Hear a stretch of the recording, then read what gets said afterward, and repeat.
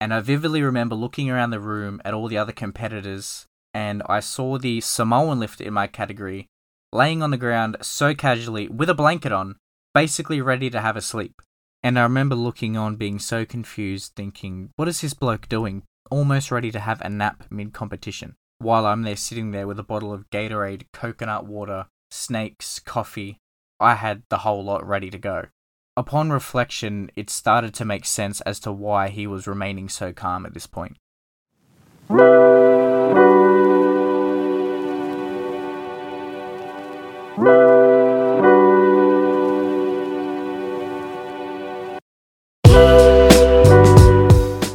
Welcome to the Waiting Game Podcast, a podcast where I attempt to bring more dialogue into the world of Olympic weightlifting and share my experiences and perspectives in the sport and resistance training in general. It was a perspective I wish was more accessible during my earlier years of training, so here is my attempt to bring that value to those who may be seeking it. Welcome everyone to episode 19 of the Waiting Game Podcast. I'm Brandon Wakeling, Olympian and multiple-time representative at the Commonwealth Games. And for this episode, if you've read the title, I'll be talking on the topic of competition. Well, more so the aspect of being a competitor. So whether you call it an art, a science, the X's and O's behind it. It's something on paper, since reflecting back on the AWF statistics, I seem to not do too bad at, as I currently have a 77% lifts made to miss ratio. And through this time, I've been reflecting on whether competing is an actual skill, with specific things that I've learnt along the way to help me get better in becoming a better competitor, or is it simply something that requires experience to get better at? I believe if we're talking experience and skill on a spectrum when it comes to competing, I would say it somewhere lies between the middle of the two, although the experience then gives you the lessons to gain the skills, so I guess I'll probably veer towards the experience part. Although there are definitely some skills that I've learnt through my experience that if I had learnt before experiencing those things would have helped. So what I'm going to do is go over 3 things that I've learnt so far over my weightlifting career that I've then adopted through experience to then become a better competitor. And then after I touch on these 3 things, I'm going to talk about the value that experience through competition gives in weightlifting. The first thing I'm going to talk about is not getting overly emotionally charged after the snatch. So I'm talking whether that's excitement, disappointment, or just energy in particular after a certain snatch result. This is all purely from a energy conservation point of view and trying to minimize the risk of having a crash in adrenaline after getting too caught up in what had just happened in the snatch. And this refers to a good and bad result in the snatch. I'll give a couple examples. Going back to 2017 at the Commonwealth Championships, where I had just hit a huge comp PB in the snatch at 125 kilos, weighing 69 kilos body weight at the time.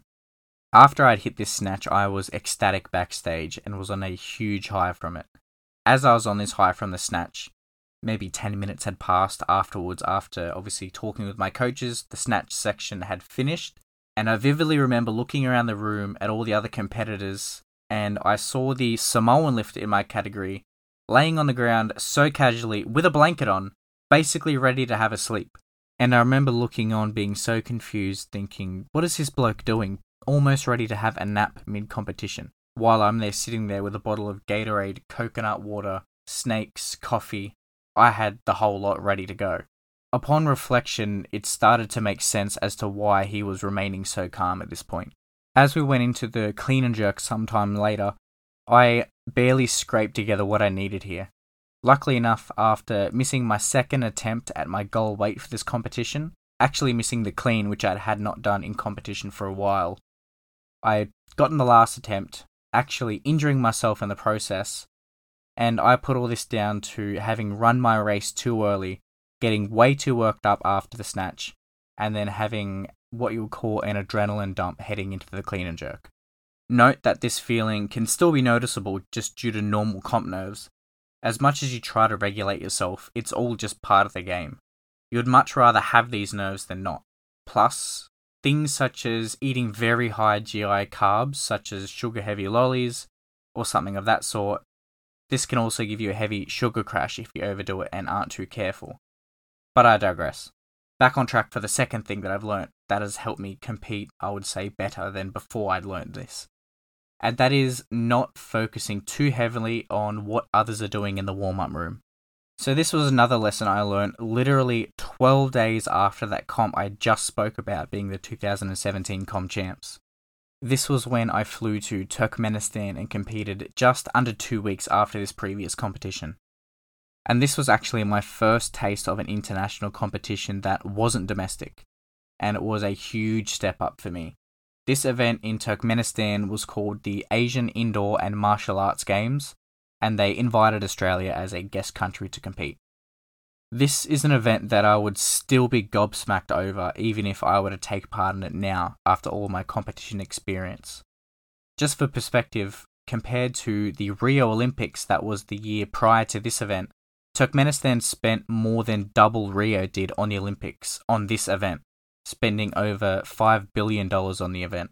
And that's US, by the way. Another quick fun fact about this event. After not being able to bring home a single medal at the Rio Olympics, Turkmenistan managed to take home 226 medals at this event. Bizarre is the only way that I can put it. I could literally do a whole episode on this event alone in this country, but I digress. What I was trying to refer to in this lesson, which I guess plays a part in what I just spoke about, was focusing on what other lifters in the warm-up room are doing, to the detriment of my own performance. In this example, I was warming up next to Dostan Yokubov, who is a 5'2" Uzbekistani lifter whose best lifts that I've seen online are 145 in the snatch and 195 in the clean and jerk. So a lot more than me. And I can't remember what his numbers were in this specific competition, but it was enough to have completely thrown me off. My best clean and jerk around this time of the event was 165 kilos, and I obviously witnessed him easily surpass this in the warm-up room, but I also remember him specifically using that weight, 165 kilos, as a weight for him to keep warm in between attempts and when he found himself waiting around too long. For me to even know this information just means that I wasn't paying enough attention in my own warm-up, and it showed in my performance on the platform where I severely underperformed. I was not only consumed by witness his warm-up, but also lifters from the likes of China, Saudi Arabia, and Turkmenistan who were lifting very impressive weights. The moral of the story that I learnt in this experience was, in weightlifting, it's not a matter of you versus someone else, but more a matter of you versus yourself. And you run your own race and don't buy into what is happening around you, and you'll be way better off. The third and last lesson that I'll go over for this episode is not having a preconceived expectation of how the run through of the comp will go. I'm not talking purely of the lifts that you think you'll make. I'm talking more about the warm-up, coach interactions, attempt selection, and somewhat a broad scope of the competition. What I've come to learn over the years of competition is that you need to be ready for anything. This is especially in reference to when you're at a different club, venue, or country, you have a different coach warming you up, or your coach may not be present there at all, or you have a medal at stake. Of course, you'll have your certain ways you'd like to be warmed up to make you feel the most comfortable and keep you in routine, but that unfortunately is not the reality of competition, and is more so the purpose of competition, that it exposes you to that degree, especially as you progress in levels of different competitions. I was very much this way in my earlier days of competition, and become very set in my ways and was somewhat naturally uncomfortable when the circumstances changed.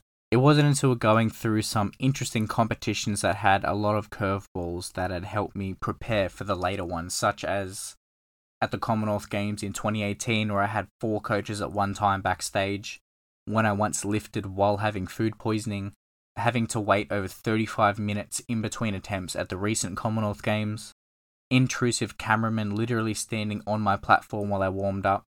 Same with opposing coaches that would purposely stand in front of my warm-up platform in an attempt to put me off in my own warm-up, missing my last warm-up attempt minutes before going on for my opener at big international events, lifting in over 35-degree warm-up rooms with no air conditioning, having coaches use coaching cues in competition that I'd never even heard in training before, forgetting equipment, undershirts, etc. that I would usually wear in competition. The list can go on. What these unique experiences have taught me is that when I head into competition now, I need to be mentally prepared for whatever, and whatever I think is going to be a silky smooth road to warming up to my attempts is not going to go the way that I think it's going to go, and I need to be ready for that. And as much as that can be deemed a skill or more of a frame of mind heading in, as I touched on at the start of the episode, it's very hard to particularly think of competing as a skill, as experience certainly plays a huge role, which is what I'll finish on touching on here before I end the episode. Now, as much as you try to learn about methods that will help you in competing that are practical, like I've just tried to share with you through my experiences, whether that's for you, you have your own methods like down or up regulating or other processes that affect your body's state, there's no better teacher than experience. As much as there are practical skills that you can take on board for competition, just as the ones that I spoke about, as they definitely may help, everyone is going to have their own unique experiences, fail, succeed, and become better off because of it. That's the whole point of putting yourself out there in a weightlifting competition setting. It's liberating to do something as daunting and exposing as a weightlifting competition, as that is the intention of it. Sometimes the best thing you can do is just surrender yourself to the process of testing yourself and become exposed and accept those extreme experiences of failure, disappointment, success, and satisfaction. That, I feel, is the best way to learn. And I have found in every avenue, even outside of weightlifting, just jumping in, doing something, seeing what happens, and then extracting lessons from that experience, especially in weightlifting, as the variability that someone is exposed to in competition really does vary by the person.